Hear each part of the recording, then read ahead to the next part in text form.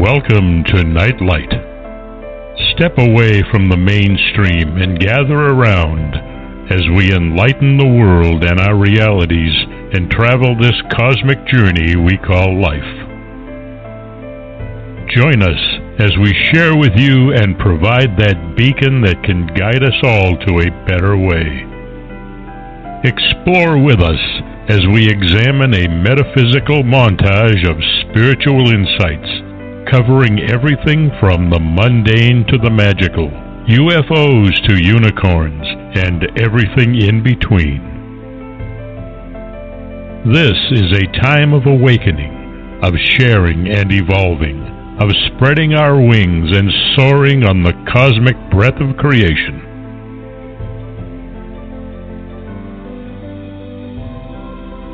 Come and join with other light-minded spirits as we weave our lights together to seek understanding, enlightenment, and, with a little luck, some wisdom.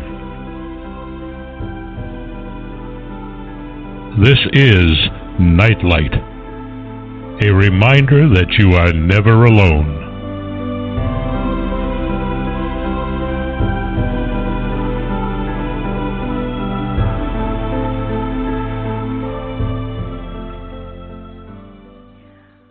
Welcome, everybody, to Nightlight. I want to thank Ken Quiethawk for his amazing introduction, as usual. Please check him out on the internet, look for Native storytellers, and learn a lot about our history. I'm really excited about my guest today. I have Dr. Andrew Silverman with me, and he is a leading scientific expert on the Shroud of Turin, a medical doctor with a background in physics. And for over 30 years, he's been conducting research on the mind-matter continuum, near-death experiences, and the Shroud of Turin. He's presented his findings in peer-reviewed scientific papers and at international scientific conferences. He has a wonderful book out, and I highly recommend it to everybody, called A Burst of Conscious Light. It highlights the threat to human survival posed by artificial intelligence and shows consciousness could never be manufactured or uploaded into a machine. He brings together evidence from quantum physics and near-death experiences to show that consciousness is fundamental and not the product of a physical brain. Welcome to the show, Andrew. I'm so delighted that you're here, and I can't wait to get into some of the material you presented in your amazing book. That's great. Thank you very much for having me on the show. Very happy to be here. Well, your book talks about consciousness, and so many of us, we throw the word around, but I don't think that people understand exactly what consciousness is. And to get into all of this material, I'd like to go back to the very beginning, to before the beginning, and explain how we evolved from a light. And we are a part of the light. So can you go back to before the Big Bang and kind of bring us forward, Sure. within the 2-hour limit we've got? Of course. I mean, basically, when one tries to define consciousness, that there's always one always has the problem that whenever you define something, you define it in terms of something else. So you could define a glass as a receptacle that you can put liquids in and so on, and because people know what a liquid is and they know what that means, that they understand what you're talking about. But the thing about consciousness is that you can't define it in terms of any things, because it is in a way the complete opposite to thingness, to being something. You see, the other thing is that people tend to confuse consciousness with the contents of their consciousness. So as one looks around the room and sees the various objects and people around you, then your consciousness includes that awareness of what you're seeing. But your actual consciousness is more than just the contents of what you're seeing. It's the fact that you exist in order to perceive that. And so as all the listeners are themselves conscious. They know what consciousness is, but you could never define it in terms that, say, a machine could understand, because a machine cannot be conscious. So in terms of the question regarding going, I would say, rather than before, maybe I'm a bit pedantic, I would say beyond the Big Bang, because so what we're looking at here is one has to consider the nature of time to understand beginning. And it was the Nobel laureate quantum physicist Erwin Schrödinger who pointed out that actually consciousness, the mind, is always now. The laws of physics don't define a moment called now. The laws of physics have the Big Bang going right through to the heat death at the end of the universe. All could be together in one big glob of existence, past, present, and future. But as conscious entities, as conscious beings, we are always now. And therefore, because it is only because of consciousness that there is a now, it's only because of us that there is time. And therefore, as Schrödinger also observed, consciousness is the creator of time, so consciousness cannot begin or end in time. It cannot be created or destroyed. So we didn't begin, but the universe did begin at the Big Bang. What that implies is that what began at the Big Bang is not our existence, but our separation from each other. In other words, that beyond the Big Bang, we are all one. It's analogous to the closest way we have of perceiving it. It's what people perceive in their near-death experiences when they see a bright light. And in that light, it appears to be all compassion and all knowledge, and they feel loved by that light, and everyone is one in that light. So I suppose you could say then that our origin is the state of all being one, but we have become, I wouldn't say evolved, we have become diminished in as much as we are less than that. So each of us has individuality in separation, and space, time, and matter are the map of that separation. What caused that? I mean, did that oneness, was there something in that oneness that said, I want more, or what? In other words, was that? Well, it's. Yeah, it's actually, I would say. I'm struggling too. Okay, I would say actually it's not more. What we are is less than that oneness, and the oneness being beyond time doesn't change. It's still there now. That oneness is timeless, but time began in the separation. And yes, as you say, we have freedom of choice, and there's never, if there were a fixed, defined reason why a particular choice was made or had to be made, then it wouldn't be a free choice. So it's in the very nature of choice that there can be choices can be made that don't achieve anything for the good or betterment. People make mistakes all the time, and they cause harm to their fellow human beings from time to time, and so on.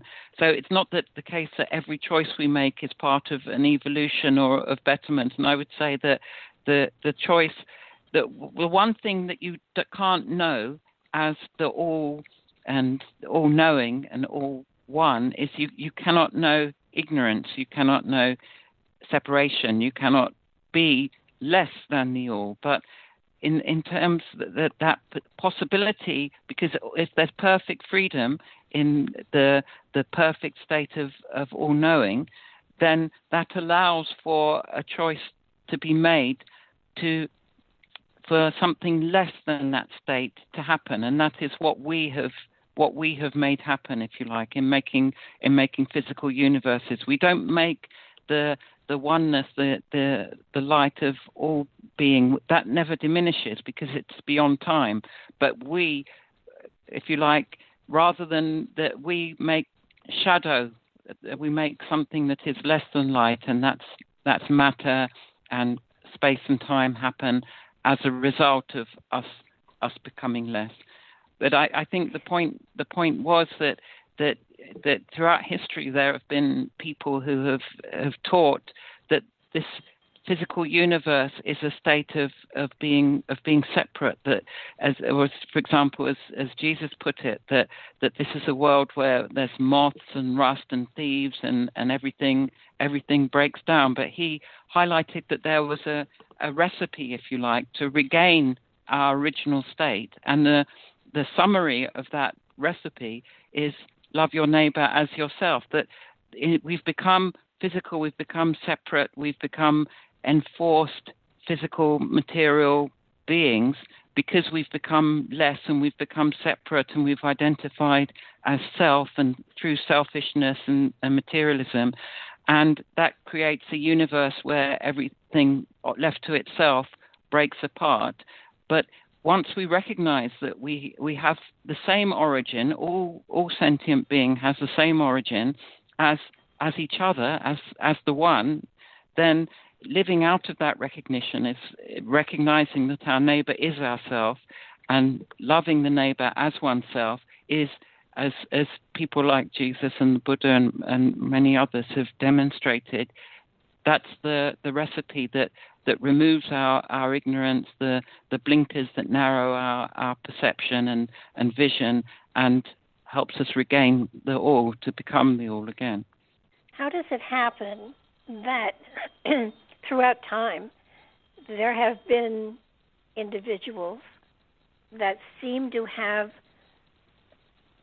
this oneness within them to a higher degree than others, and they seem to, be living examples of a philosophy or a belief system or whatever you want to, not a religion, but a way of life that is so different from the rest of us. How does it happen that scattered through time are all of these individuals? Was it a choice?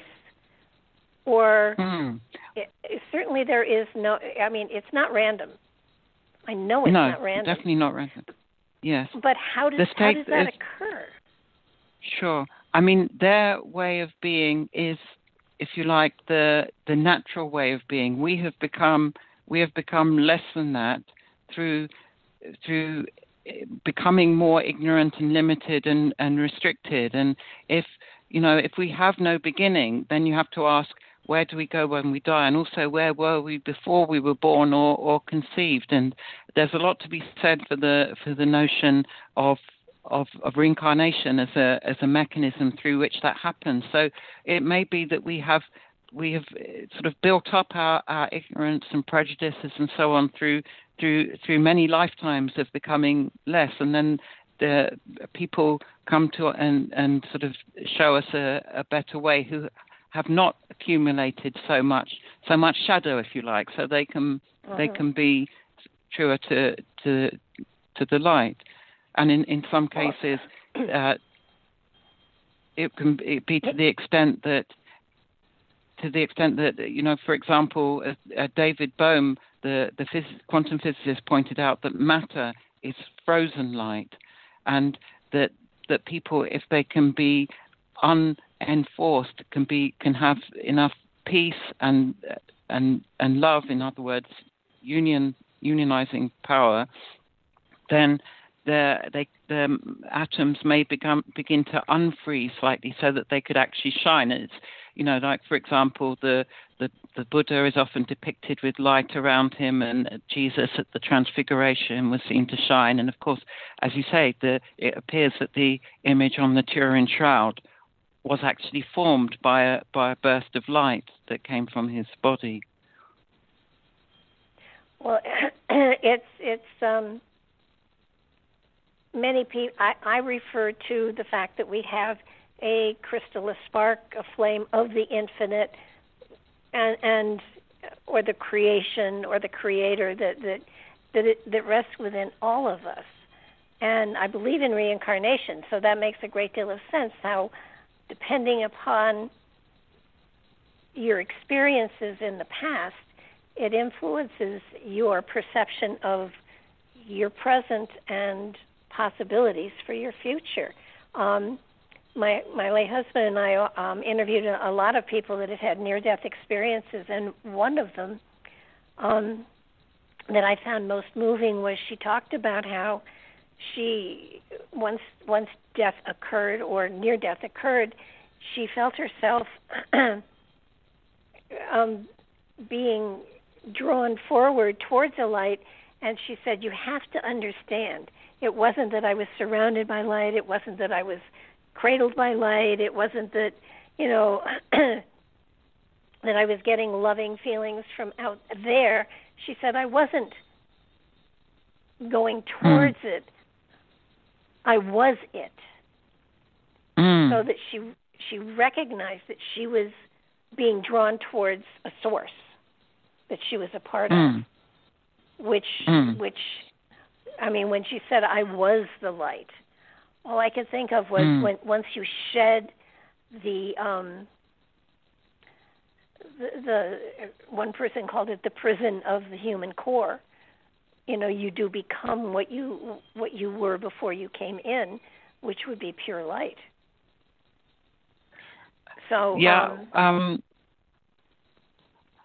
well, I suppose the question is how do we live during our life? I think what we become once our body dies is in a sense subject to our own choice-making mechanism and the decisions that we make and who we are as people, as shown by how we live. So if someone did live a life that was purely out of compassion and like some of these great teachers that we were discussing, then yes, it is possible to become the light. Whereas if we keep making more shadow, then we will still perpetuate that shadow and lesser until we dissolve that away again. I mean, a lot of people in their near-death experiences, in their what's known as the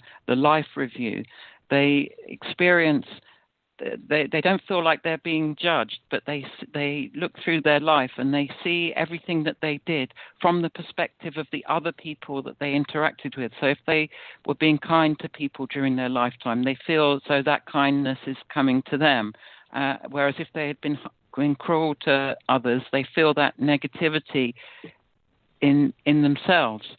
And so in that sense, we only would become purely the light if we are not at all shadow, if we're totally beyond all restrictions and limitations that divide one human being from another. We'd have to be completely beyond materialism, selfishness, racism, anything that divides human beings, to be able to be congruent with that light. Well, as pure consciousness or pure light or spirit, and I refer to it as spirit, but that's just semantics. We don't have the ability to experience a physical existence, and in that physical existence, a lot of the situations, I mean, as quote unquote pure light, pure spirit, you're not going to have the ability to experience war, sadness, grief, joy, whatever. So that the physical form is imperative for the understanding and the growth or the wisdom of the light that's within you. Is that appropriate? Well, I mean, my personal view on it is that physicality, that there's nothing worth knowing, if you like, that can only be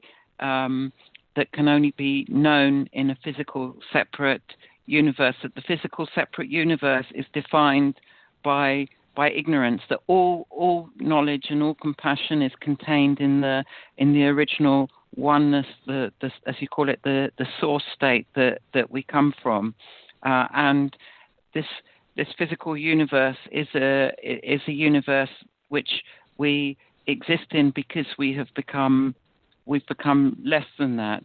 So I don't, if it's beyond, if the state that we've come from is beyond time and beyond all limit, then I don't think anything outside of it is an improvement on it or an evolution from it, because it's already perfection. It's already beyond time. It doesn't have need of change. Whereas we, because we've become limited and restricted, then we need change in order to undo that restriction to become like the original state.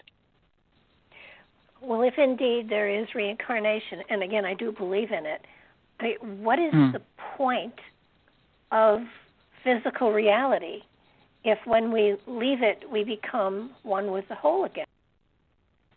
You see, I don't think we do necessarily. It depends what you mean by leave it, of course. When we die, I don't think we're necessarily leaving the separate state of existence that we are, in a sense, residing in now. If we still have those momentums that make separation within us, and we're still, as I would say, stuck here. You know, they have this idea in the Eastern Hinduism and Buddhism of the wheel of rebirth is what one is caught in until one obtains release from it through enlightenment, and then you don't need to have a physical birth again. Okay, it doesn't make sense to me if we come from perfection.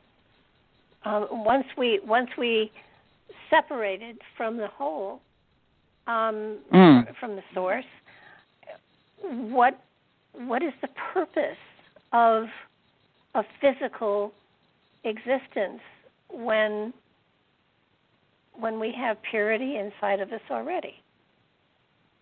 Right, we have purity. We have light inside of us already, but we also have shadow from our ignorance. So we can, in terms of purpose, you could say that's a value judgment of what someone considers to be their purpose. But if your goal is to achieve that state that you came from, then the purpose of a physical life is to live that change. As Mahatma Gandhi said, be the change that you want to see in the world, so that as a living human being, we have a chance to make a difference through how we live, because there is so much pain and suffering in the world, and that's not, I don't think, by design, by that it's sort of, that suffering is a punishment or imposed by some kind of creator God, but that suffering exists because we've become less than our full potential. You know, like the saying goes, that this is a world where there's moths that and rust that corrupts and thieves that break in and steal. But there's another way of being where there's no moths or rust or thieves. There's an eternal state of existence that we can achieve, and people like Jesus and the other people like him throughout history have shown us how rationally we can achieve that state. It just, I think at one point you do say that humans created time, and we are making time now. Every single moment we're making time through. Yeah. So that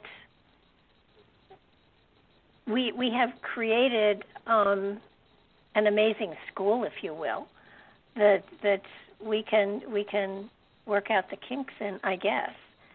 And sure. And well, Go ahead. Sorry, I was just going to say that we've actually made is we've made, because we've made ignorance, now we've got something to learn our way back to where we to where we came from, if you see what I mean. But the actual that oneness, that source state beyond time, that's not something that needs to be improved. It doesn't change. It's because it's beyond time. It's already limitless. But we have made limit, and so because limit exists and separation and suffering and so on exists in this world, then we have an opportunity to make things better. To make ourselves better, to learn. We've created it by becoming ignorant. We now have the capacity to learn. But there is another way of existence that doesn't have ignorance, but we are within that ignorant state, and so learning is what we need to do if we want to, in our current state, for humanity to survive as a species and not sort of blow itself up or find some or make some kind of calamity happen, but then to build on that existence through learning and through respect for all of each other, and understanding the value and limitless preciousness of each and every human being, so that we live our lives valuing all of each other, and then in doing that, if we do it to the nth degree, completely, then we would be achieving what the teachers of the past were referring to as our potential. Well, there was a time before technology started in, the technology like we've got today, there was a time when there was an innocence to humanity, and there was the sharing, and there was the loving, and there was the compassion, and then as they evolved, and some look upon that as, an improvement, and others not, but as the technology became more and more a part of our lives, the sweetness of humanity became less and less. Yes. So are we on a path? Are we on a pathway that technology can be our undoing, so to speak? I mean, according to some scientists, I'm not sure which branch, but the Earth has gone through at least 5 extinction phases.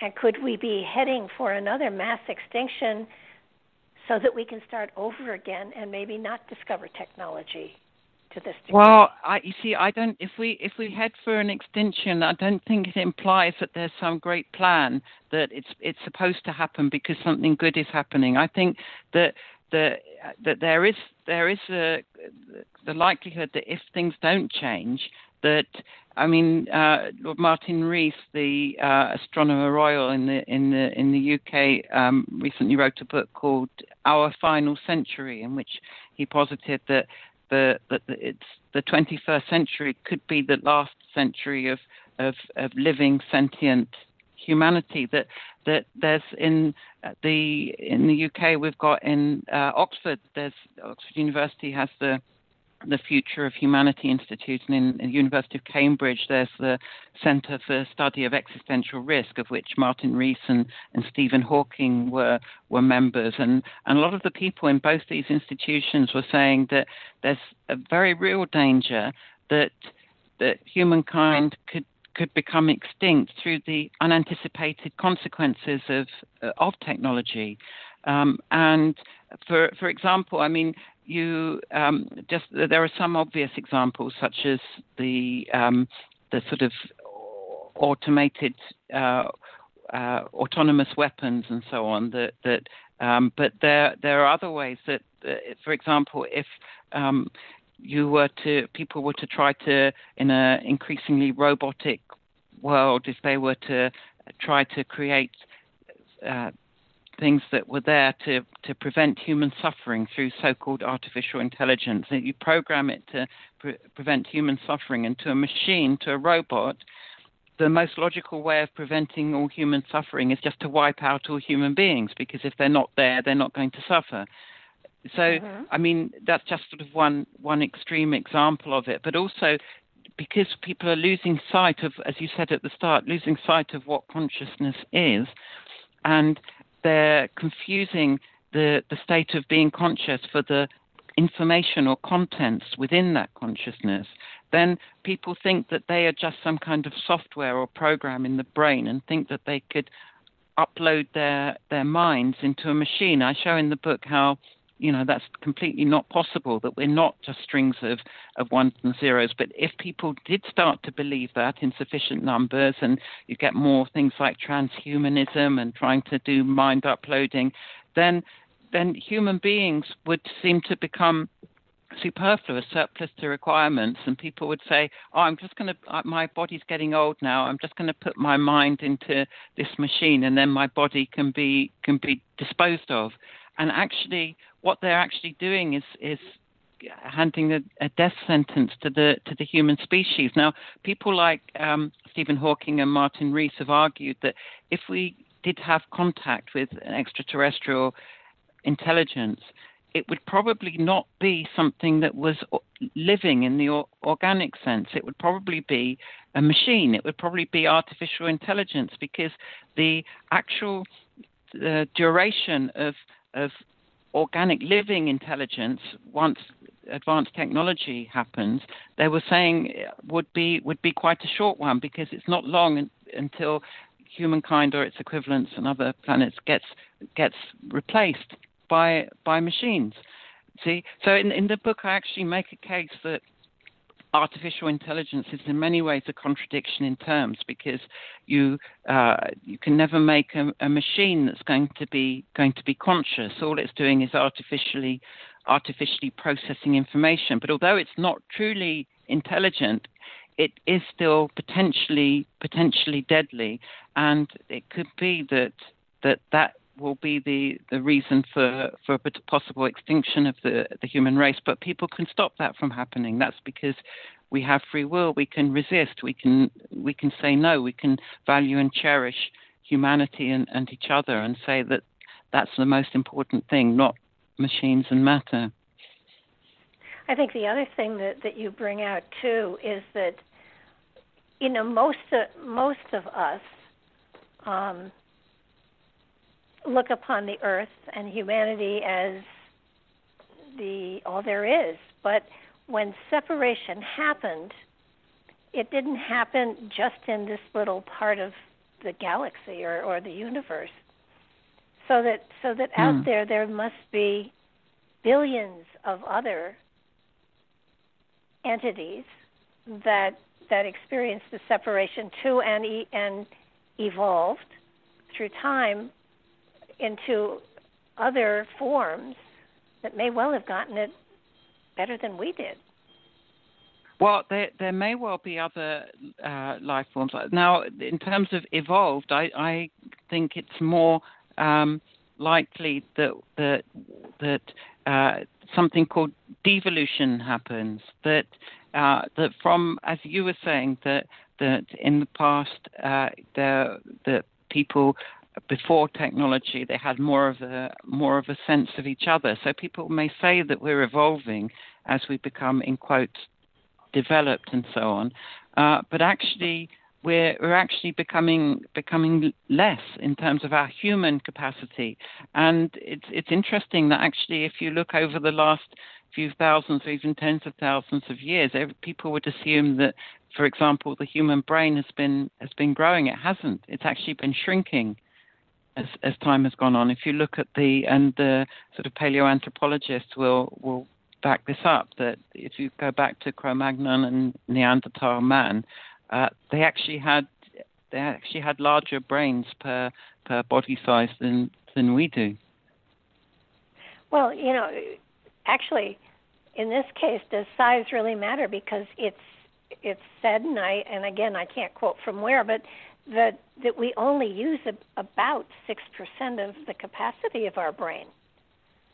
So that something like 10% of the cerebral cortex, or at least it would seem that is the case from certain cases where people have had hydrocephalic people who only have a very tiny slither left of their cortex, which is the part that is more distinctly human, and in many cases, went on to get very highly qualified degrees and so on, and didn't have any notable sort of handicap or despite the fact that they only actually had a tiny proportion of their brain left.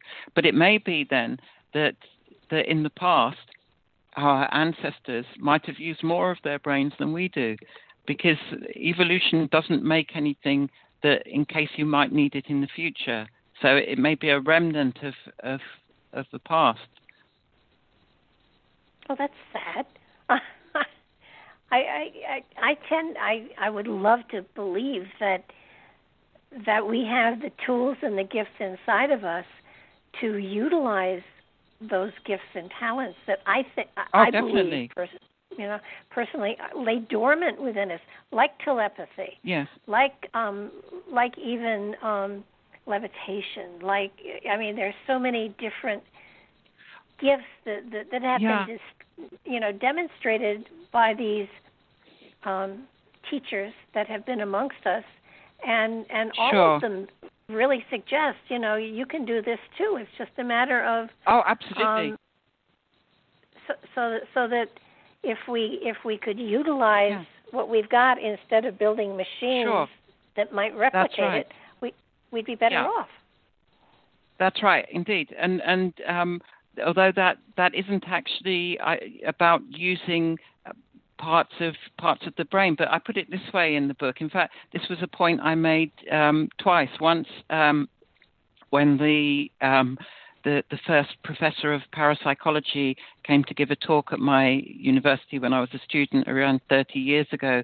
There was a question time he'd been in his public lecture there. He'd been talking about the evidence for extrasensory perception and mind over matter, from experiments on telepathy and psychokinesis and so on. And at the end, I just raised my arm and said, actually, when the chairman, said it was my time to speak, I just made the point that actually any human being making any action at all is using the power of mind over matter.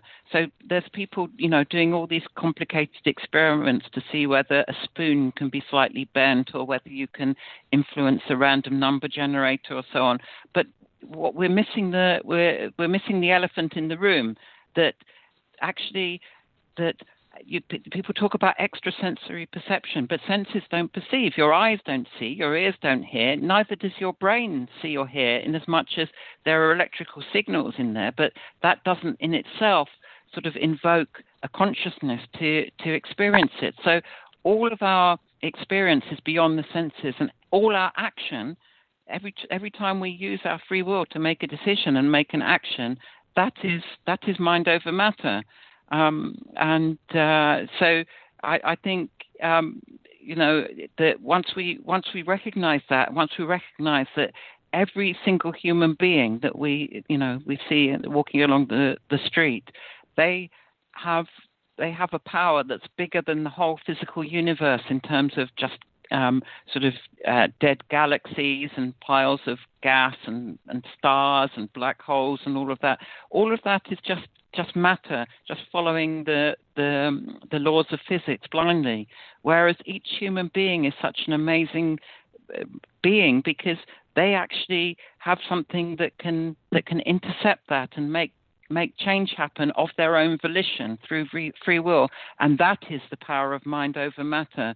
So I think that actually, when people talk about, for example, because the book mentions a lot about the shroud, so the subject of Jesus comes up, and people talk about his miracles. To me, I don't use the word miracle, but all of those things that he did were the power that he had to do them was simply the power of his pure compassion, that people were hungry, and so food could appear because he cared so much about that. Every single one, if you look at all of the things that he did that were called miracles, every single one was the response of a compassionate human being, in other words, him, to a need that he saw in the people around him. Well, what about people like the Buddha who when he came upon a raging river and everybody was trying to figure out how to get to the other side, everybody looked around and he was already on the other side. That's teleportation. Jesus with walking on water, is that an element of knowing something and then doing well, it? Yes, Or I think if you go back to that story of when he walked on the water, if I'm not mistaken, that was his friends had gone out in a fishing boat, and they were caught in a storm, and there was a real danger that they could be capsized, and he wanted to help them, and so he walked towards them. There happened to be water there, but he just went straight over it. Now that's interesting because if you look at the image on the shroud, it appears that at the very moment that the image formed on the shroud, that actually his dead body had shifted. It was no longer lying flat on the slab, but it was actually upright. Because you can tell that because the hair is hanging down on the shoulders, not behind him, and the back of the body is not around the buttocks and the calves is not flattened. So it's actually his body was upright, and then so you look at the position of the feet, thinking, how was this body somehow standing? But no, because the feet are on different levels. It looks as though he was actually suspended above the ground, and this is the point that if one is sufficiently clear and pure enough in lack of shadow that limits that light that can come through human beings, then the very materiality of the atoms themselves can begin to unwind and become lighter, and that's how the Buddha, in the example you gave, was able to rise above the water, as was Jesus, as was Peter, and someone called Teresa of Avila, I understand she used to float above the ground sometimes. Jesus himself actually said that all these things you see me do, and I think you were alluding to this earlier, all these things you see me do, you also can do. That anyone is capable of doing them. But the most important thing that he was doing wasn't to turn water into wine or to rise above the ground. It was his power of compassion, and that's what was the key to him being able to do those things. But the things themselves were very much incidental. I don't think it was about the spectacle of showing these magnificent things. The magnificence was in how much he cared. I would totally agree, and I think that goes for almost every teacher out there. Yes. That it is the element of unconditional love that enables this process to happen, and it's fascinating in that finally science is at a place where it is recognizing that these things happen and trying to understand why and how, so that science is not just chalking these things up to crazy people, but looking at them. Near-death experience is one of the things that I'm so glad that science is paying attention to, because among other things it's happening with doctors, so that and it's not a matter of the brain being a part of this whole process, because near-death experiences often take place when the brain is no longer functioning. So it can't be the brain that is doing this. So that quite right. So the physical body is just a vehicle wherein the spirit dwells for a period of time. Sort of. Yes. And it to me is and the element of miracle, I mean, I understand why people use it, but it's a matter of fact, and probably has been throughout all of time. And near-death experiences probably have happened since the beginning of time. But it's just at this of course also in England. I mean the insane asylums were full of people that were having near-death experiences and all sorts of other things, and they just were declared out of their minds. I think partly the reason why near-death experiences have become what would normally have happened, that in the process of dying, one might have experienced that light and the life review, but then not come back to tell the tale about it until you're reincarnated, and then you don't remember it. But what's changed around the 1960s is that cardiopulmonary resuscitation began to happen, and then defibrillators and so on. So people were brought back more frequently from cardiac arrest, and these are often the people who have the near-death experiences. So ironically, the fact that we have technology and using that technology in this instance, possibly in a good way, I think. Well, I'm a medical doctor myself, so I'm not totally anti-technology. If it's always the human being is the priority, not the machine, then it can be used to good effect. Well, when I've spoken with people that have had this kind of experience, what I have found with, I'd say like 97%, maybe greater, but I'm going to allow for some not. Most of the people who have experienced it come back with a sense of love and compassion for humanity that goes beyond what they had beforehand.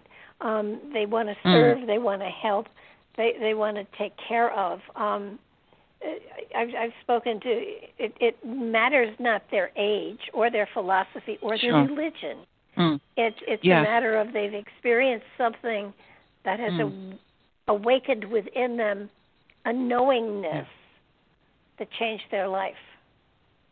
In fact, the scientific studies that have been done by people like Peter Fenwick and Pim van Lommel and so on, show that there's no correlation there between religious beliefs and whether people have a life-changing experience. That people can be an atheist or they can believe anything, but what happens in the near-death experience isn't a matter of belief. It's a matter of direct experience, that they see something, they experience this for themselves, and once they've done that, then no one can tell them it's not real because they've been there. Exactly, and it does make you think. Enough of this is going on, so that it has to be filtering into everybody. Near-death experience is now no longer something that people frown upon or jest about. They believe it, and more people do. Yes, I think that's right. So that there is hope for all of us. This book, your book is so important, actually, that it feels like you were compelled to write it. Was there a special reason behind your writing the book? Well, actually,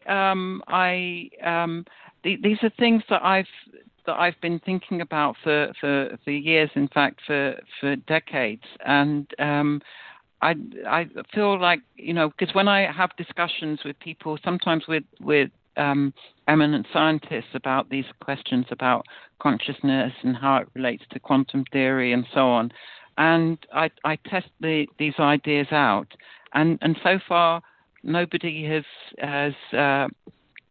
because obviously I'm just as fallible as anyone else, and I want to learn as well. So I'm looking for logical flaws so that I can improve on it. But so far, no one has pointed out anywhere along the line of logical derivation that there's a mistake. It does seem to hold water, and so I just feel I have a responsibility. If it there's a possibility of it being right, I can't know for sure, but it looks like it is to me.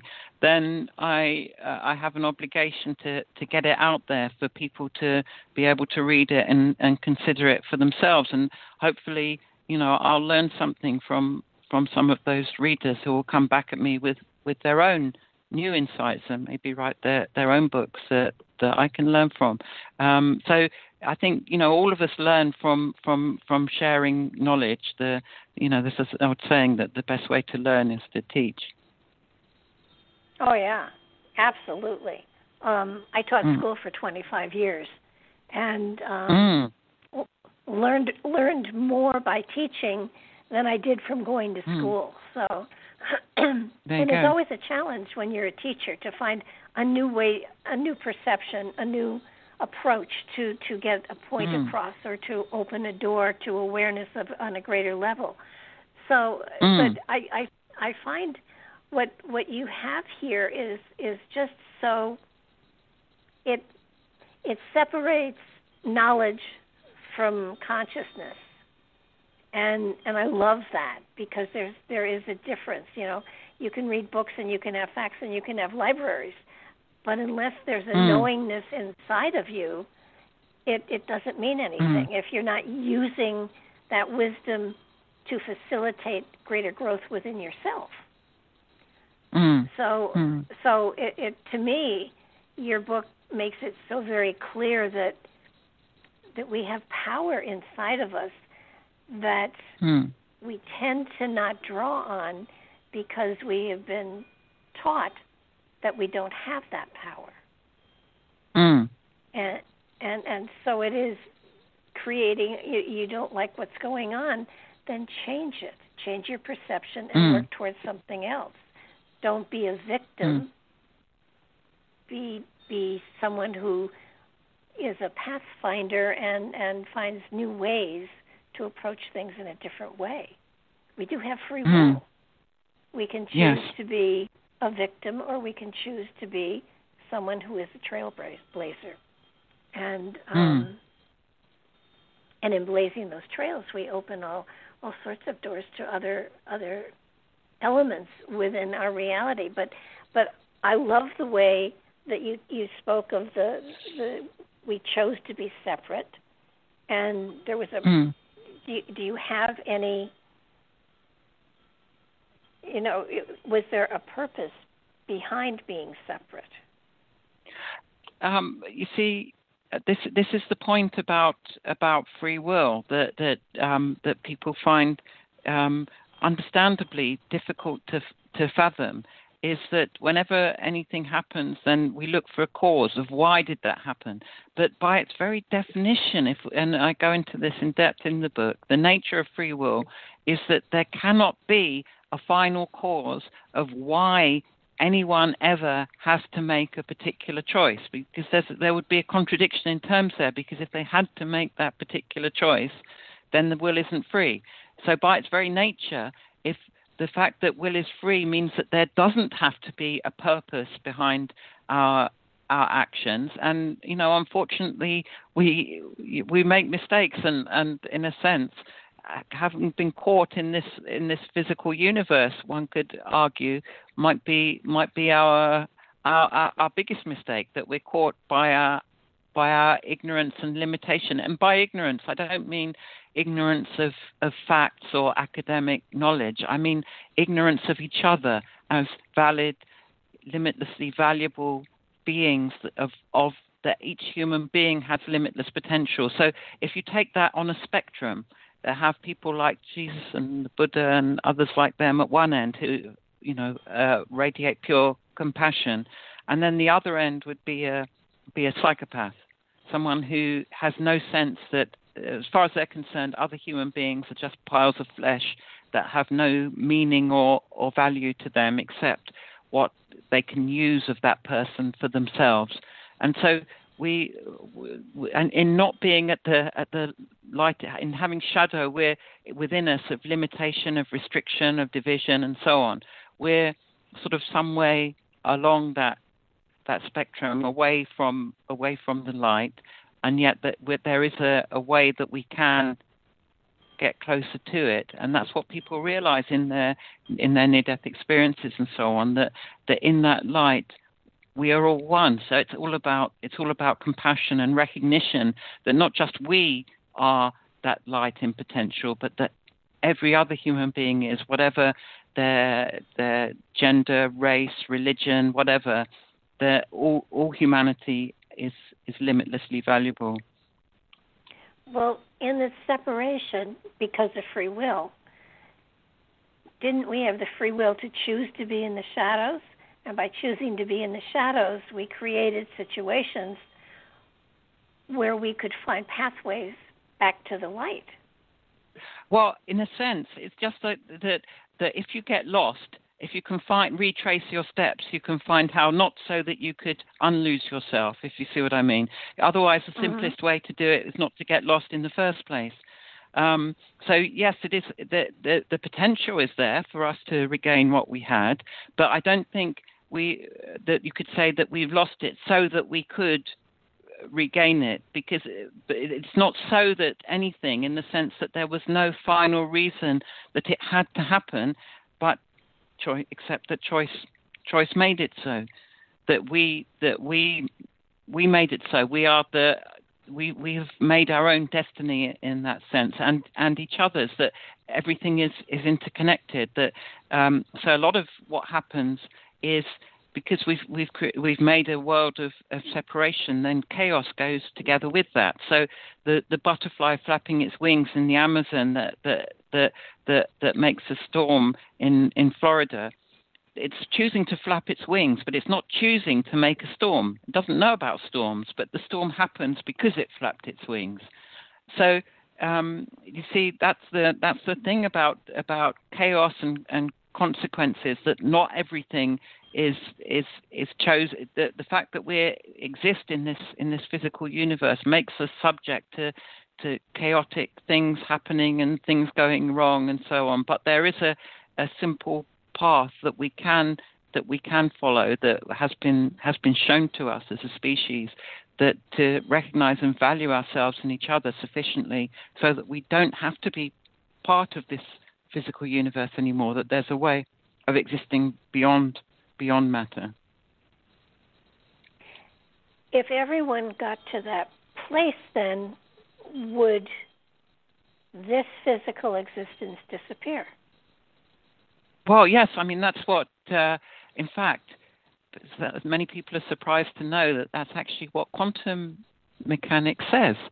That there's a talk that done by, well, it's actually in his book that he wrote, a gentleman by the name of Andre Linde, who's professor of physics at Stanford University, and he basically, if people can find this talk, I actually reference it on a link to it on the website andrewsilverman.co.uk, a talk he gave on a channel called Closer to Truth, where he makes the point that actually the equations of quantum physics, when you apply them to the whole universe, would mean that nothing happens. The universe doesn't begin and the universe doesn't change unless or until there is an observer there to make it happen, that the observer makes there be time. If there's no observer, if there's no consciousness in the universe, in other words, if we and all like us were not caught here, and so there's no observer, then there's no time, and so the universe ceases. It can't be unless it's observed. Okay. So in order to observe it, does there have to be physicality? Yes. Well, you see, physicality, and I make this case in the book as well, that basically what we're talking about when we say physicality is space, time, and matter. Okay? So space is defined, the locations of space are defined by matter, which is like condensed space in the form of atoms and so on. And the space and time are simply ways of defining separation, because it's separate one point to another, one moment to the next, and so on. And so physicality, physical universes, and separation are actually the same thing. That our separation is the physical universe. So you would never have one without the other. You wouldn't have separation without physicality, or physicality without separation. Ah, okay, that makes sense.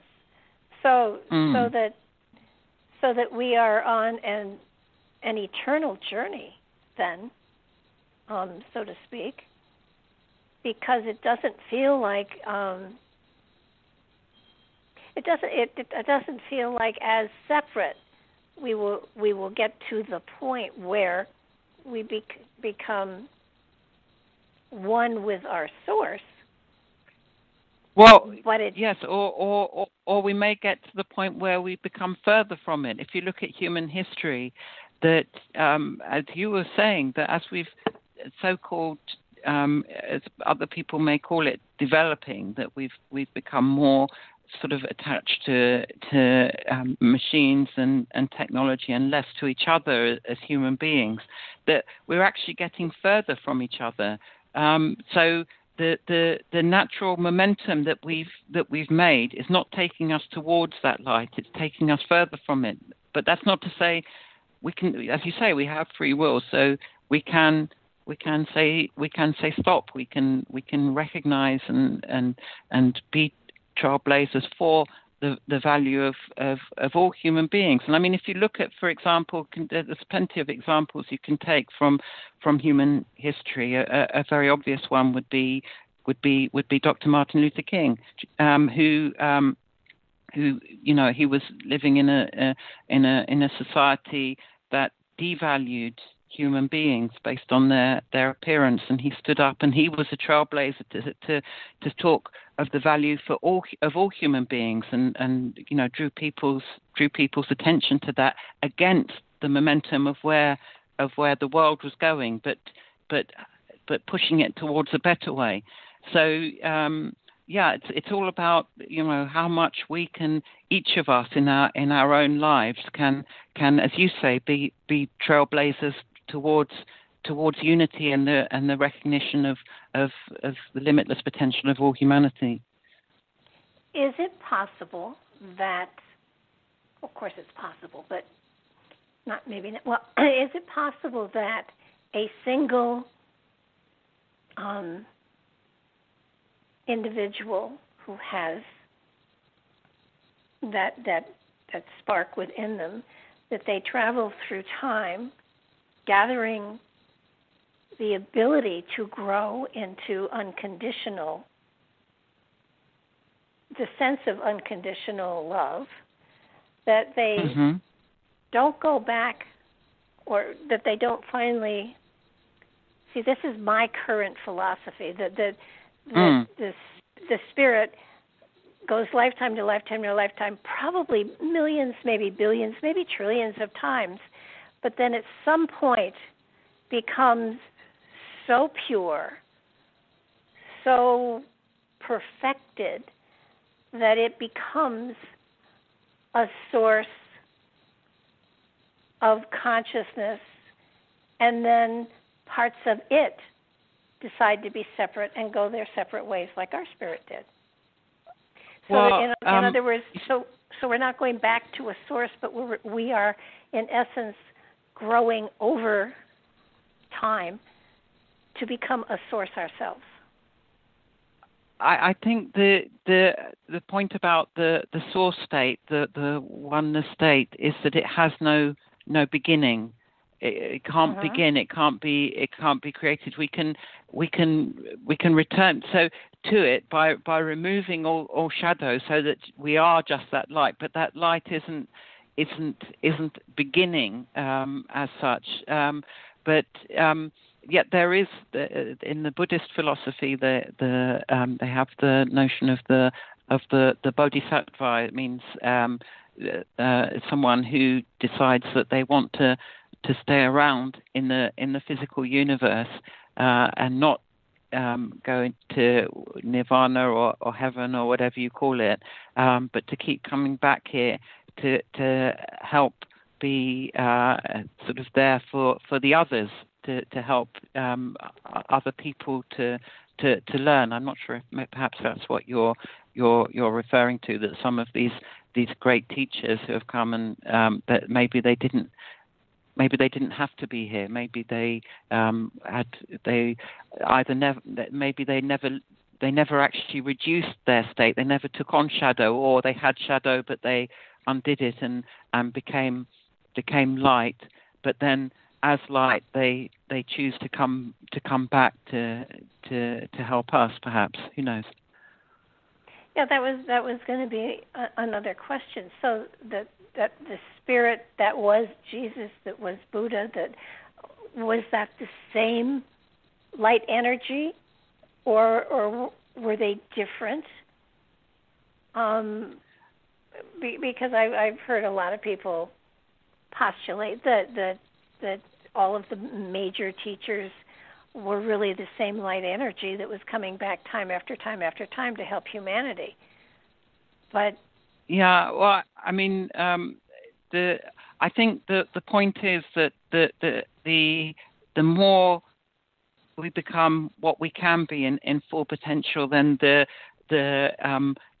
hallmarks of identity, of specificity, of saying that you are that particular person or the other person becomes less important. So what matters more is about, they would perhaps have said, is what they're teaching, not about who they are or their particular sort of pasts or origins, because going back far enough, all of our origin is the same anyway, because we are all derived of that one light, and yet we each have our own individual patterns of darkness and shadow that we have made that make us less than that, but people such as those had less or no shadow. So they came into this reality without any shadows, and that was free will. They chose to do that. It does. But wait, Jesus had shadows. Jesus had challenges. Jesus had dilemmas in which free choice, took place. Yeah, well, I mean, of course, that's the nature of being human is to have challenges, but it's how we face those challenges. We either through light or through obscuring that light by making darkness and division. So I would make a case that in his life he sort of embodied the principles of that light, as opposed to the shadow that obscures it. Well, it was also a time when there wasn't the technology that we have today, and yet the technology that we have today, we claim it as being, we are the most technologically advanced that the race has ever been, and yet they have the batteries that they have found that they found in shipwrecks over in the Aegean that were batteries that were working computers. So, well, there was the Antikythera mechanism was actually a computer that was around almost 2,000 years ago, way before Charles Babbage. Yeah. Yeah, I just, it's sort of like every time we think we've developed something new, we find out that it really isn't new. Well, I mean, the point is that I would argue that these technological things, whether or not however new they are, that they don't actually define our humanity. Definitely, they don't make our humanity anymore. It's our humanity is made more by our recognition of the value of humanity in ourselves and in others, to recognize that and live according to that recognition makes us more human. But having more advanced technology doesn't make us more human in itself. In fact, there's the danger, as I say, that if technology is not used wisely, then it can actually lead to human extinction. Oh yeah, I mean, the cryogenics and everything that is going on is really quite profound. People that have frozen themselves right before the moment of death so they can be revived when the technology is such that they can be cured. And you know, it's a matter of, if you have enough money, you can do almost anything. But as I say, it's like the problem with this belief in mind uploading. I would argue that it comes from as the species were becoming more ignorant, and people associate their being, their identity, with the lump of flesh that they call their body, and they associate their mind with the pile of gelatinous substance in their skull that's called the brain, and think that they are just a pattern of electricity in that object, and so that they can just take the information from that and put it in a machine, and then they think that's them. So it's our blindness that could actually be our undoing. That when we lose sight of humanity and our humanity becomes superfluous and no longer needed, then the human species could disappear, not so much with a bang, but with a whimper. And people can stop it. They can stop it from happening in recognizing that humanity is something grander and eternal. That we don't need transhumanism. We don't need mind uploading. That we just need to fulfill our potential as human beings and recognize potential in all others. It's a noble thought, for sure. A lot of people don't understand, and I have to, I kind of go along with the fact that it's something big to swallow, but that when I talk it, but it's hard to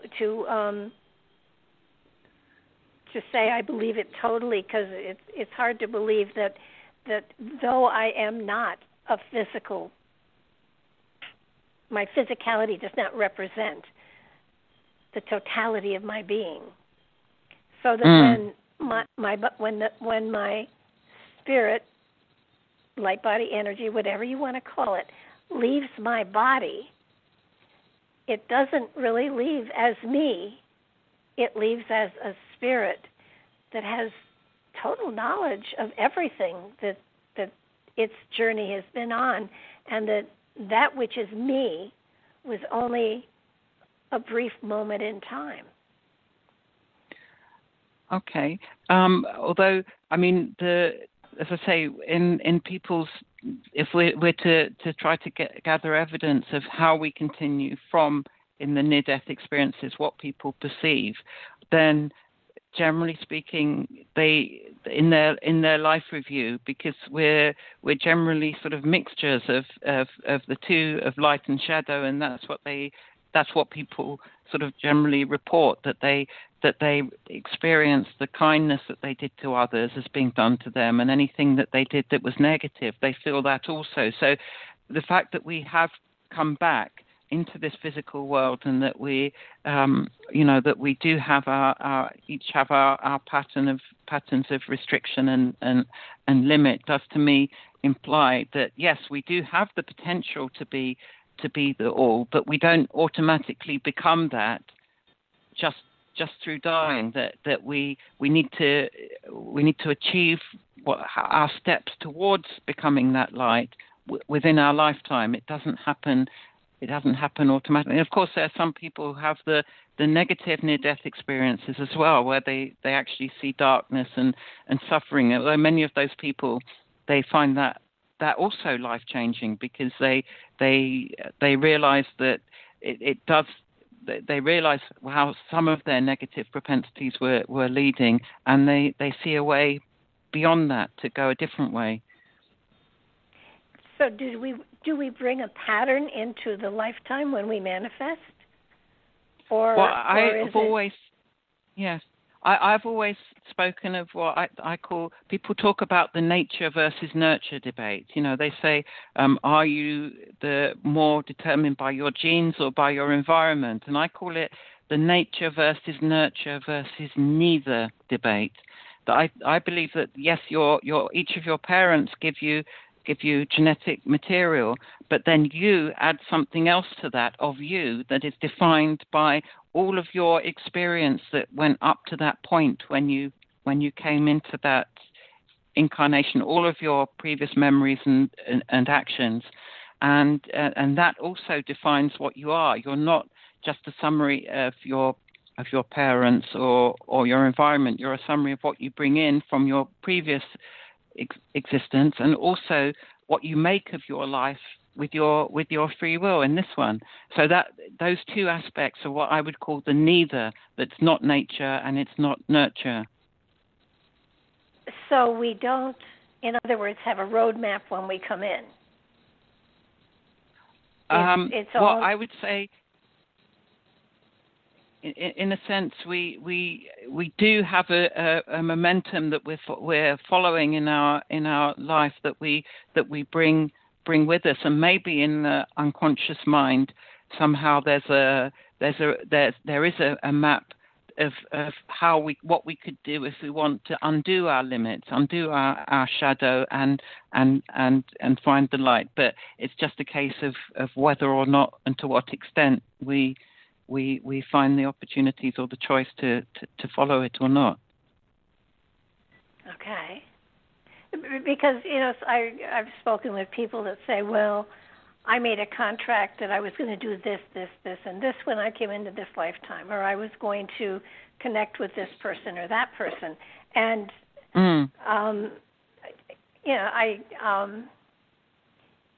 and whatever somebody believes is fine. If that's their belief system, that's their belief system. I certainly wouldn't debate it.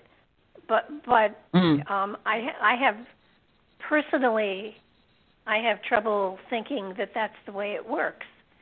It makes greater sense that each individual, is guided, is to a certain degree.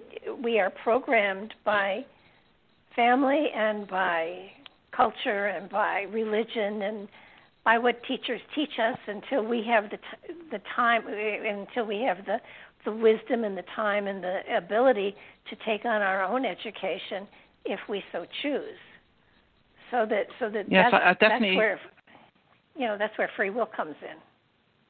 Sure. I mean, those things may definitely exert influence upon us, but you do get people who have a natural talent or ability, prodigies, for example, in music or science or anything else, that they somehow have something innately within them that not necessarily did their parents have or did their teachers have. And I think if we have no beginning, but our line of ancestry, not in terms of parents, grandparents, great-grandparents, but our ancestry of us, of that stream of consciousness that we are now, has had previous lives and so on, then definitely I would expect that some of that we would bring in with us, and there is evidence for it in terms of children who have memories of a previous existence. They had no conscious way of knowing about it, but it later gets verified. That what they were saying is actually relates to a real individual who did actually live before. Well, so how do you explain then, like you said, the prodigies or the idiot savants? Are these situations where so much has been built up in past lifetimes that it just pours into the current lifetime? I mean, it might be. I don't know, but I would imagine that if after Mozart died, if he came back into life, I would be very surprised if he didn't have some innate musical talent in his next life that was there even before a teacher tried to guide him. Definitely, I suspect we do carry tendencies and of ways of being that do continue from from one lifetime to the next. But wouldn't that then explain these teachers that come in, generationally or whatever, that they are on a pathway that is kind of leading them in that direction, like yes, Jesus, that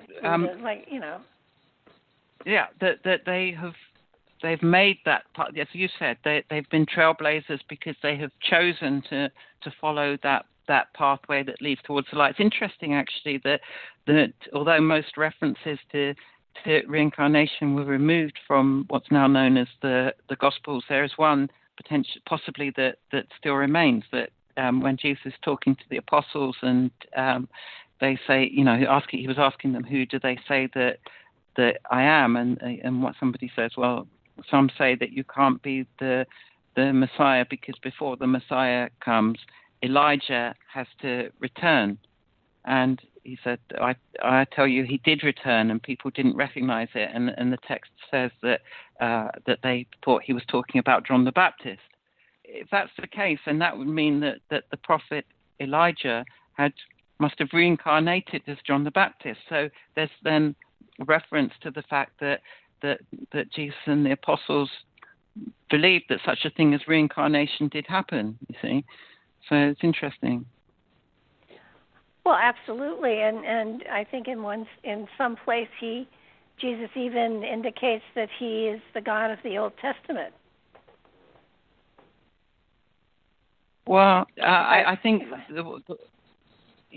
I mean, basically, I think what he says is that he says that he and the Father are one. And he says that the interesting thing about that, though, is that that it doesn't define himself as being the only one for whom God is the Father. In fact, he says that anyone who does my Father's will is my brother, my sister, and he says, blessed are the peacemakers, for they will be called the children of God. So he's basically identifying that all human beings have that potential to be like him, if they live what he taught to the fullest extent.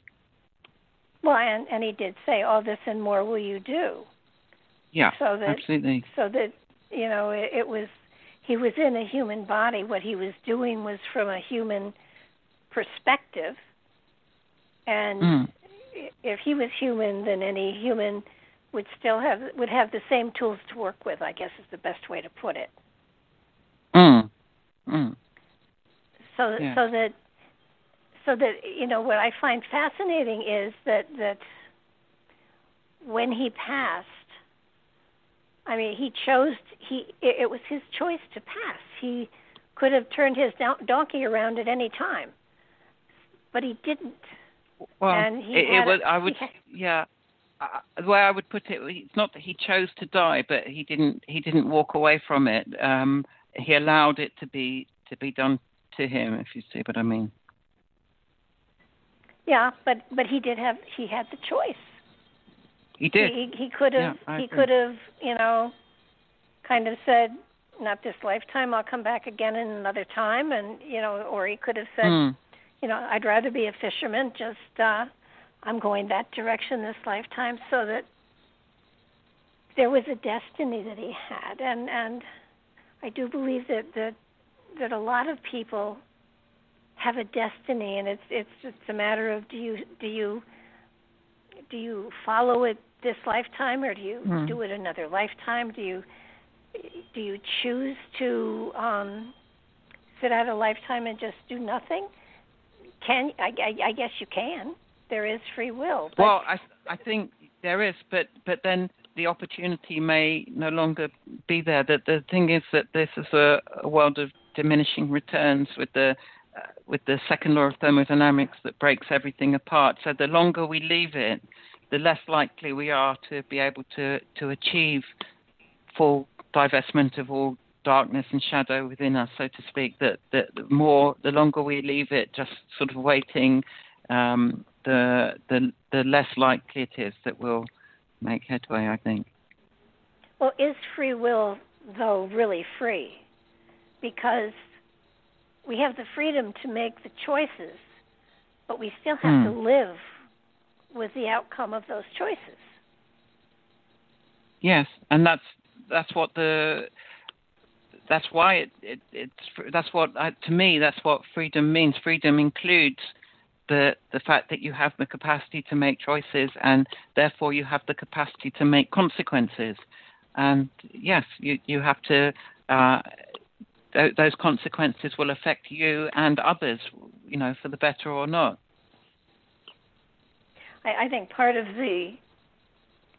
being human, and part that we, so many of us, miss, is that every action that we have, that we make, not only affects us, but it affects other people as well.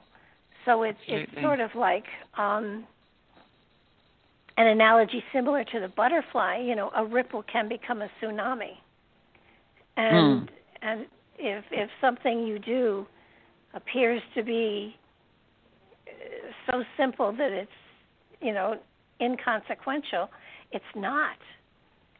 There is a domino effect that can impact that old adage, for want of a nail, a horseshoe was lost. For want of a horseshoe, the horse was lost. For want of the horse, the rider was lost. And it just snowballs into, reality changes. So yes. I think most people don't realize that everything they do affects everyone else.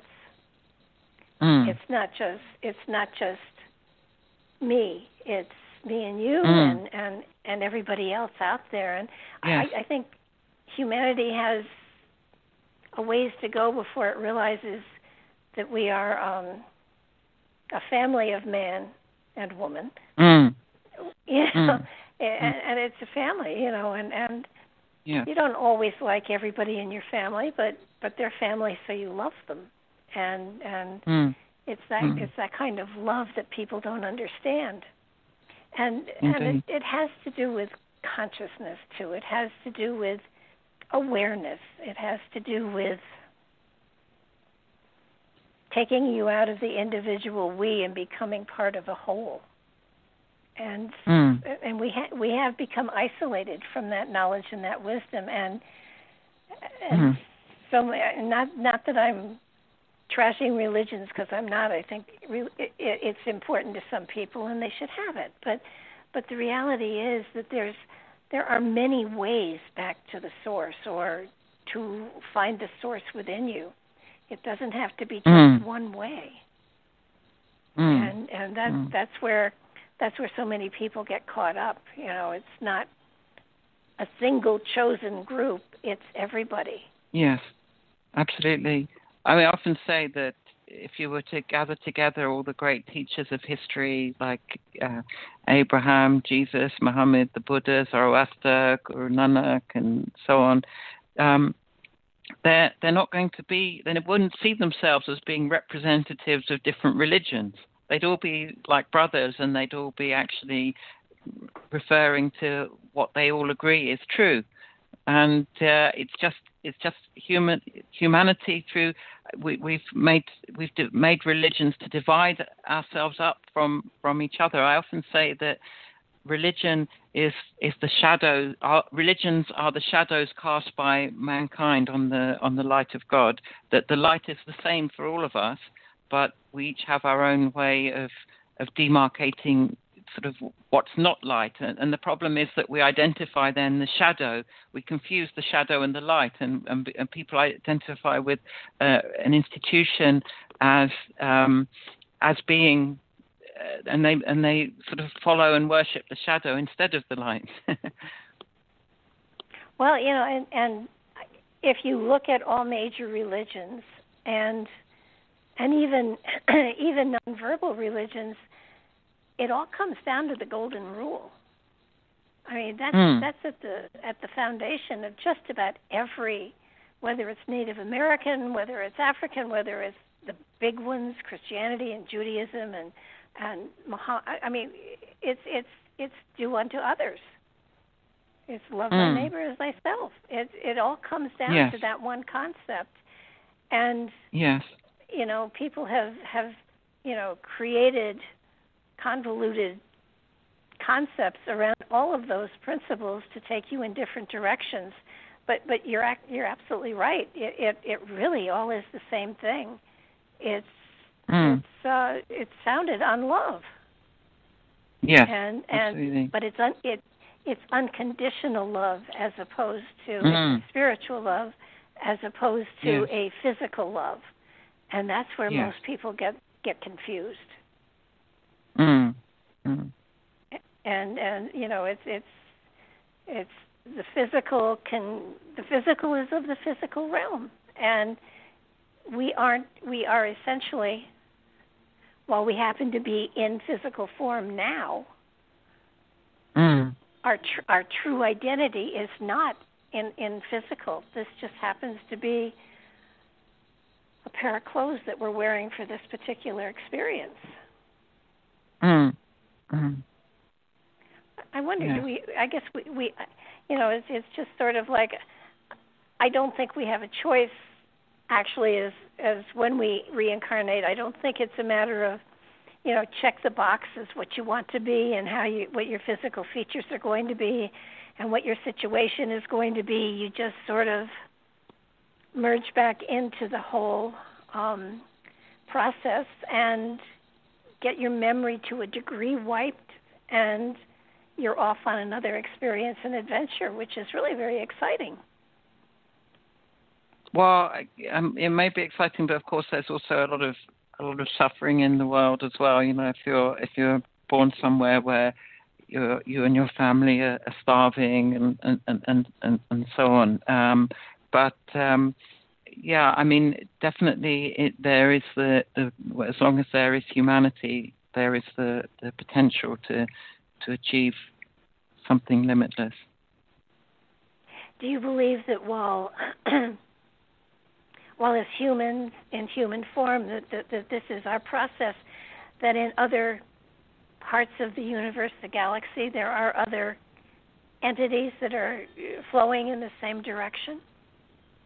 There may well be, but of course the direction that we're flowing in, as I say, that the momentum of the world isn't to flow towards the light. The tendency is for us to get further into shadow once it's there. But that's not an inevitable thing that has to happen. That there is an antidote to it. But I think that the direction of that happens throughout the universe. That this is a universe that, as I say, governed by what's in science known as the second law of thermodynamics. Order always goes into greater and greater states of disorder. Things break down. They don't spontaneously become more ordered. We have, but there's limitless potential to retrace our steps to become what we were and what we can be, and to do so, as you say, we'd have to recognize the importance and value of all other human beings. Well, with this journey that we're on, you're relating it basically to the Earth plane. Once we get to a point where, is there a point in time that we evolve to a different plane? Other dimensions, or is it just this dimension we seem to be locked into? Well, I think if you trace, as I say, the case I make in the book is that consciousness is what makes time. So consciousness has no beginning. So we have come from a state beyond the Big Bang where all consciousness is one, and that's what people are looking towards when they see that light in near-death experiences, where there's all wisdom and all compassion. We have become less than that. We have taken on all light. We have shadow, we have ignorance, we have restriction, prejudice, and limitation that divides us from our fellow human beings, selfishness, and so on, nationalism, racism, all the things that divide, but that left to its own devices, if we follow those momentums that divide, then we become even less human. We, the survival of the human species could be in jeopardy, but that we can undo that restriction, and that's what, as you say, people like Buddha and Jesus and many others were showing a way of how that can be done to achieve the state that is our true home, our true origin that we have come from. So I don't see us in the physical universe as an evolutionary step towards something, another dimension, because dimensions are all about separation. You see, we have 3 dimensions of space that all define the separation of points, but the oneness that beyond the Big Bang isn't dimensional. It's not spatial, and you can't have space without dimensions or dimensions without space. So it's not about developing more dimensions. It's about developing our humanity and that part of us that can be eternal and infinite, and recognizing that in each other, and therefore achieving eternal existence and wisdom without needing dimensions, without needing time or space or evolution or any of those things. So the shadows are greed and avarice and anger and cruelty, and those are the shadows you're talking about. So it's a matter of things like that. Anything that divides, anything that separates human beings.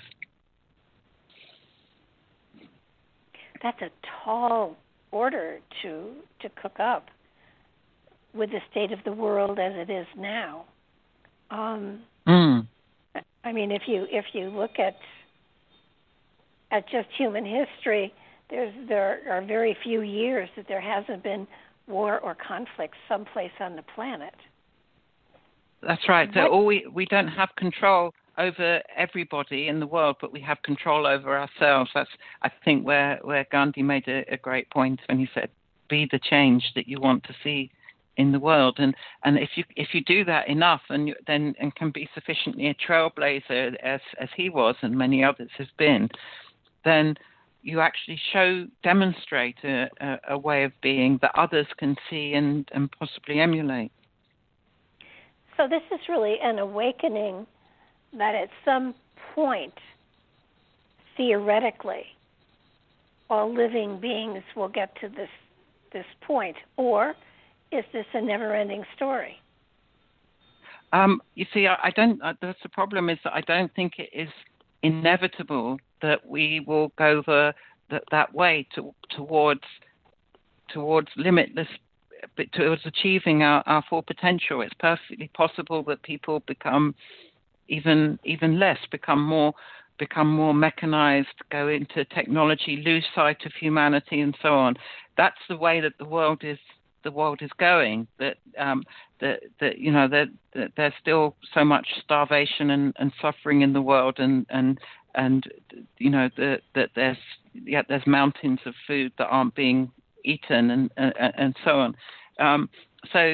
I think the tendency in human nature is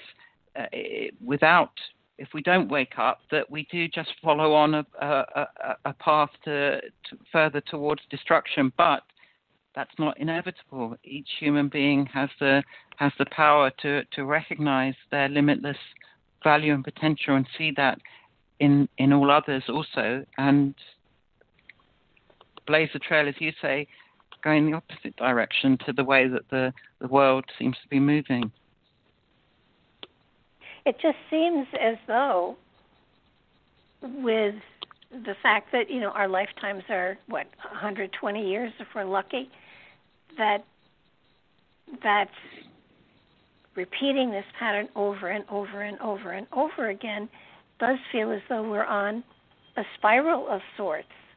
And it's a matter of we can only control ourselves. We can't control other people. So it's a matter of that awareness hitting enough people so that we change the course of humanity, the course of evolution. We have a long way to go. Yeah. When you look at it that way, it's sort of like, how do we ever win? How do we ever get to a place where we get to that point? I mean, I could even embrace, millions and millions of years of this, but it has to have a destination. Yeah. It can't just be. Can't just be limitless. I mean, there has to be, or can it be? Is there? It's sort of like centrifugal force. You get it going, and it just keeps going and going and going and going. Is this the destiny of humanity? Well, that we never, we never quite make it. It seems to me that there is hope that better times will be achieved.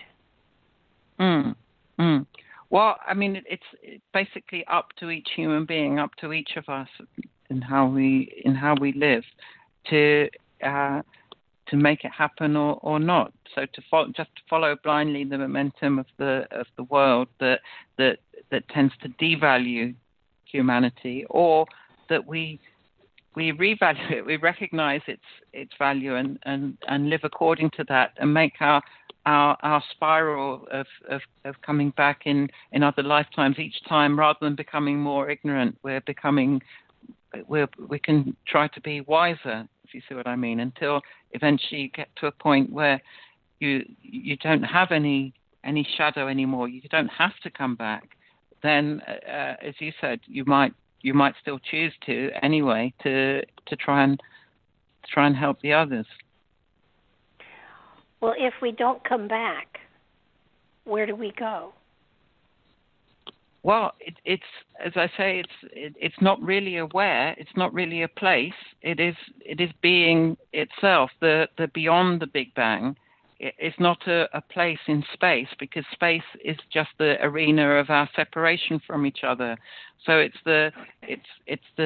what's on the other side of that light that people see in their near-death experiences. That even beyond that, total wisdom, total empathy and compassion, without any. You see, the problem is, because our minds are so cultured in terms of time. So eternity to us, we think of it like a statue that's never changing. But what we forget is that statue, we're watching it in time. But this is eternally within the now. Nothing needs to change, but it's already all potential all at once. It's difficult to find words to describe it, but we can logically sort of infer that that's what it would be. Yeah, it's a ways away, that's for sure. Sorry? It's not going to happen tomorrow, is what I'm saying. Yes. But religions, offer the hope of eternal this and eternal that, and I know that there is not a celestial rest home out there. I got that, but there has to be a purpose to the growth, and there has to be a purpose. There has to be a purpose to it. Because I don't believe. Go ahead. Yeah, the way I see it is that what we see as existence, if we sort of equate existence with this physical universe and that we're in now, that is like the whole thing is like a tiny little dot compared to all of existence. That's the problem, is that we identify this as natural reality, but there is actually that, because we're seeing it in time and in space, but the fact that you're seeing it in time and space is because you're conscious, and your consciousness is bigger than physical universes. You already have eternity because you are a sentient being. You have eternity because time exists because of you. But it's just the question is in what way do you experience eternity? Is it in a world where you have to have material bodies made of flesh and decay and disease and death and suffering, or could it be that there's another state beyond that where none of those things are necessary, where you experience all of that love and wisdom forever without the need for change? So there wouldn't be dimensions to it. There wouldn't be space or need for time. But that is the logical inference of what is this. If we have no beginning, and yet the universe did have a beginning, then beyond that Big Bang, without needing time and space, then all sentience can exist in its full limitless potential in that state, and that is achievable. Okay, it's just that in human form, in human consciousness, you kind of look at things and you say, okay, there's got to be a purpose, there's got to be an end game, there's got to be where do we go from here? That might be what you define as your purpose, if you like. If once you recognize that potential in yourself and in all others, that the actual the purpose that you decide to make your purpose is the achievement of that state. Makes sense. Mm-hmm. With your investigation and knowledge of the Shroud of Turin, are there more investigations that are going to take place to try to carbon date it better or get more information from it? Yeah, I do cover to some extent some of what went wrong with the carbon dating. Basically, I cite the research and discoveries of that were from a couple in the States called Sue Benford and Joe Marino, who discovered that the reason why the carbon dating came out with the medieval date is that the corner that the sample was taken from had been it was a corner that had been repaired and that consisted mostly of extraneous material that had been added to the shroud. Actually, Joe Marino has also written a book called Wrapped Up in the Shroud, where he talks about the history of what went wrong with the carbon dating and how he and his late wife discovered that. And he's actually got another book coming out shortly. But the problem is that you see that the shroud belongs to the Catholic Church, and they're not really allowing much access to it for scientists to do further research. There already has been some great research that was done earlier. So in the 1970s, the shroud was the property of the Duke of Savoy in Italy, and it was he who allowed the Shroud of Turin research project team in 1978 to do the scientific analysis of that. And this was scientists who, as you may know, came mostly from places like NASA, Jet Propulsion Laboratory, Los Alamos, and so on. And as I think you alluded to at the start, that many of them, when they first went to study the shroud, they thought that they would go there, see the brushstrokes, as it were, in 5 minutes, and then they could go home again, because they just assumed that this was some kind of religious relic, which of course it isn't. It's an artifact, a historical artifact that has a huge amount of scientific information on it, and they discovered that actually they couldn't account for how the image on the cloth could have been fabricated. It couldn't have been sort of made by an artist or a forger. That actually the image doesn't consist of anything that's been added to the cloth, no paint or pigment, but actually is a chemical change to the outermost surface fibrils of the cloth, just 1/5000th of a millimeter in thickness.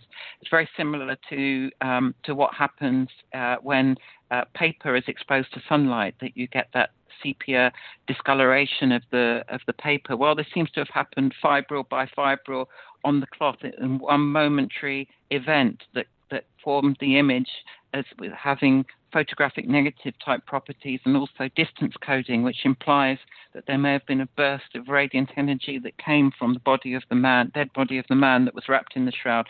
And this was a body that forensic pathologists have seen from studying the blood stains and so on, that someone who'd been whipped and tortured and crucified and had had a cap of thorns or sharp objects placed upon his head.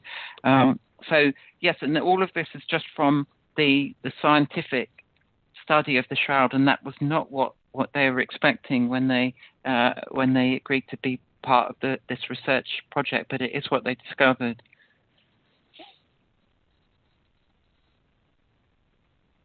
There's also another cloth that has the same kind of image on it. Has that been studied as well? That just has his face on it?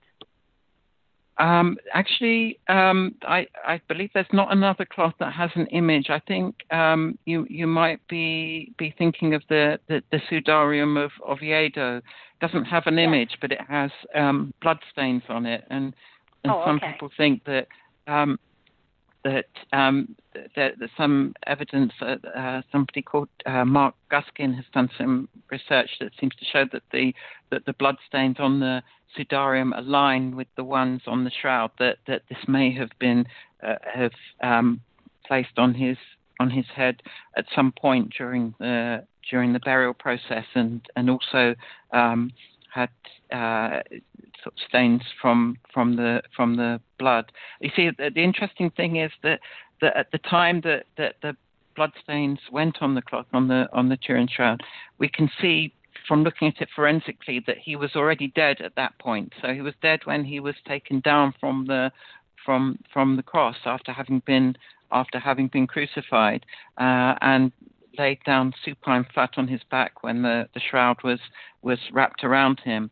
And then later, at some point, not too long after, because there's no putrefaction or decay in the body, it appears that body somehow came up off the slab and was upright and suspended above the ground when there was this burst of light that came from it. Now, this sounds like, people say it sounds like science fiction or so, but this is what the scientific evidence is actually pointing towards, that this actually happened.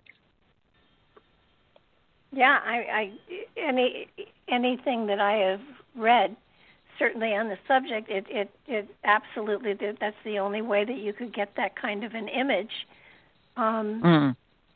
because of it.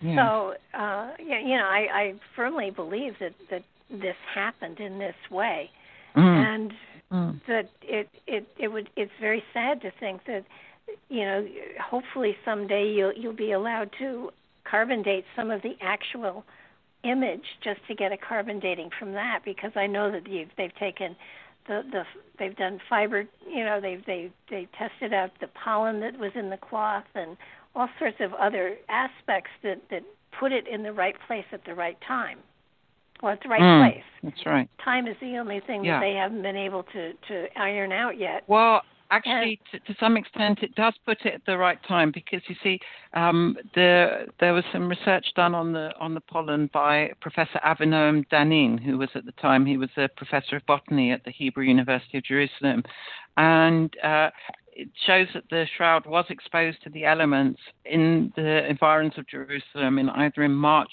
or April, because that's the time of the year that those pollens would have been in the air. Now, this is a victim of Roman crucifixion in the area of Judea around Jerusalem, and now most of the time when the Romans were crucifying people, they just left them out to the elements to allow the animals to get to them and so on. Except there's the exception to that is between the years 6 and 66, when there was they had a figurehead from the local community who they allowed to have a little bit of power, and during that time the Romans didn't agree to stop doing crucifixions, but they did allow their victims to have a proper Jewish burial. And a Jewish burial, for anyone who knows, is a quick burial. So they would have been taken down from the cross soon after they were dead to be buried. And this is what happened with the man of the shroud. So that says that this is a victim of Roman crucifixion between the years 6 and 66 AD, or Common Era, who was crucified in March or April, somewhere around Jerusalem. And particularly the interesting thing is that forensically, that uniquely, the cap of sharp objects on his head, which pertain specifically to at least the anecdotal reports of what happened to the particular individual, Jesus of Nazareth. So, that there are many things that actually point to this being his personal burial cloth. It's fascinating. And the further you go into it, the more it opens you up to the philosophy that got him there and what created the image, because obviously it was some sort of burst of consciousness, and it doesn't necessarily have had to be light, but it was a burst of energy for sure. And of course, light is what Well, it was it's actually empirical evidence that points to there having been a burst of light, and this is based on work done by Dr. Paolo Di Lazzaro's team in the Atomic Energy Institute in Italy, that they found that they can reproduce certain aspects of the microscopically and chemically of the change in the surface fibrils that forms the image by using short, intense bursts of ultraviolet laser. They calculated that to do such a thing technologically would require hundreds of billions of watts of lasers, which they don't even have in modern technology. But I'm not suggesting, of course, and I don't think they are either, that the shroud was produced technologically, but that somehow, as you mentioned earlier, this was a natural thing that happened. And I would say, and I do make the case in the book, that it happened naturally as a consequence of how he lived his life and who he made himself to be, and how it showed the potential of what all other human beings can be also. A great note to end on. I just noticed the time, and we're out of it. I so thank you for being here and sharing your information and your insight and your wisdom with us. And if people want to find your book, it is on Amazon, and it's also on Kindle. So I highly, it's the kind of book, you really have to read more than once, I believe, and kind of stretch yourself into it. Your information is fabulous, and I thank you so much for being with us today.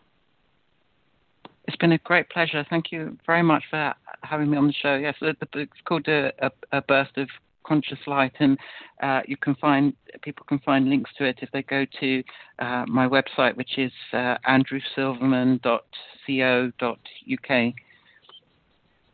Okay, well, thank you very much again, and thank you everybody for listening. This will be up on YouTube later on today. And if you haven't signed up to subscribe to our channel, please do so. Thank you very much, Mark, for helping out today, and thank you, Andrew, for being with us